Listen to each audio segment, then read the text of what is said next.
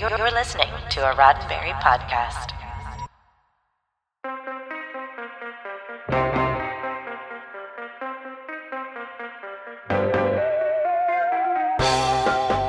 Greetings, programmers.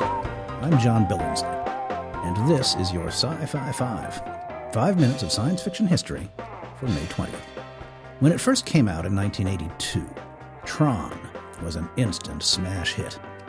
It has some of the most immediately recognizable aesthetics of any science fiction franchise, and a massive fan base.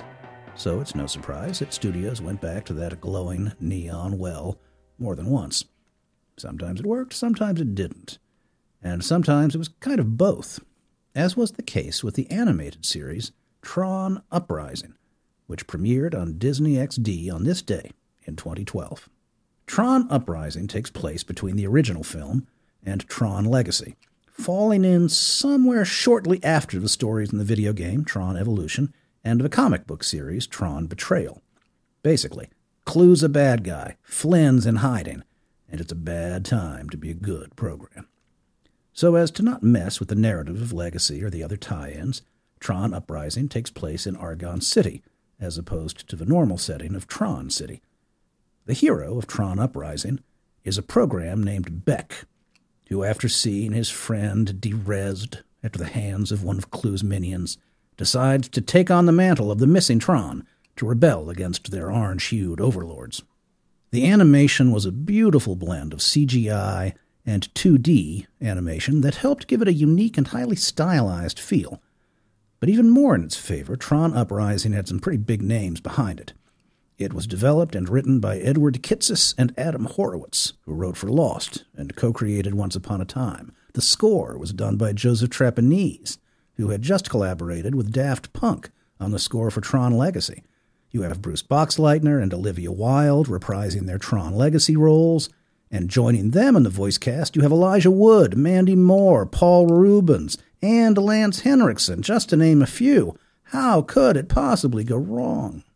Quite easily, it turns out. Find out how in just a few.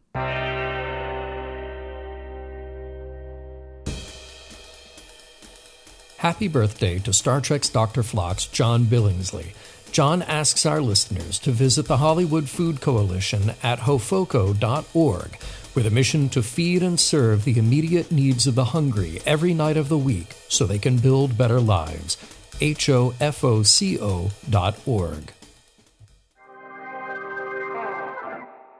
Tron Uprising was well received upon its release. Viewers praised the intelligent writing, the stellar voice cast, and of slick visuals that were inspired more by Aeon Flux than standard Disney XD fare. But as it turns out, that was a problem, allegedly. See, around the same time, Disney XD had stated that they were trying to target the younger range of their 2 to 14 demographic to compete with Nicktoons. And it seemed like Tron Uprising didn't fit that vision. Now, of course, nothing has ever been overtly stated to that effect, but when Disney XD moved Tron Uprising to midnight on Monday nights with no rebroadcasts, no marketing to announce the change, well, you can see where fans are connecting the data points on that one.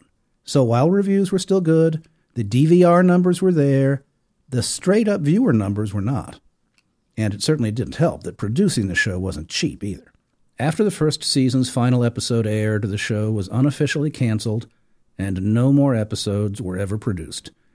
The show remained a cult hit with the hardcore fan base, and has found new life and new fans now that it's streaming on Disney+. But it's unlikely we'll ever get a resolution to the cliffhanger ending.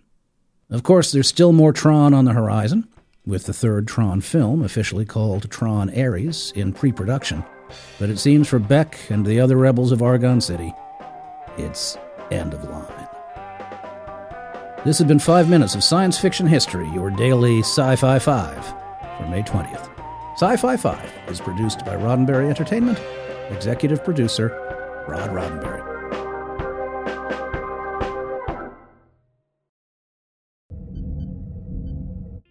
This is a Roddenberry podcast.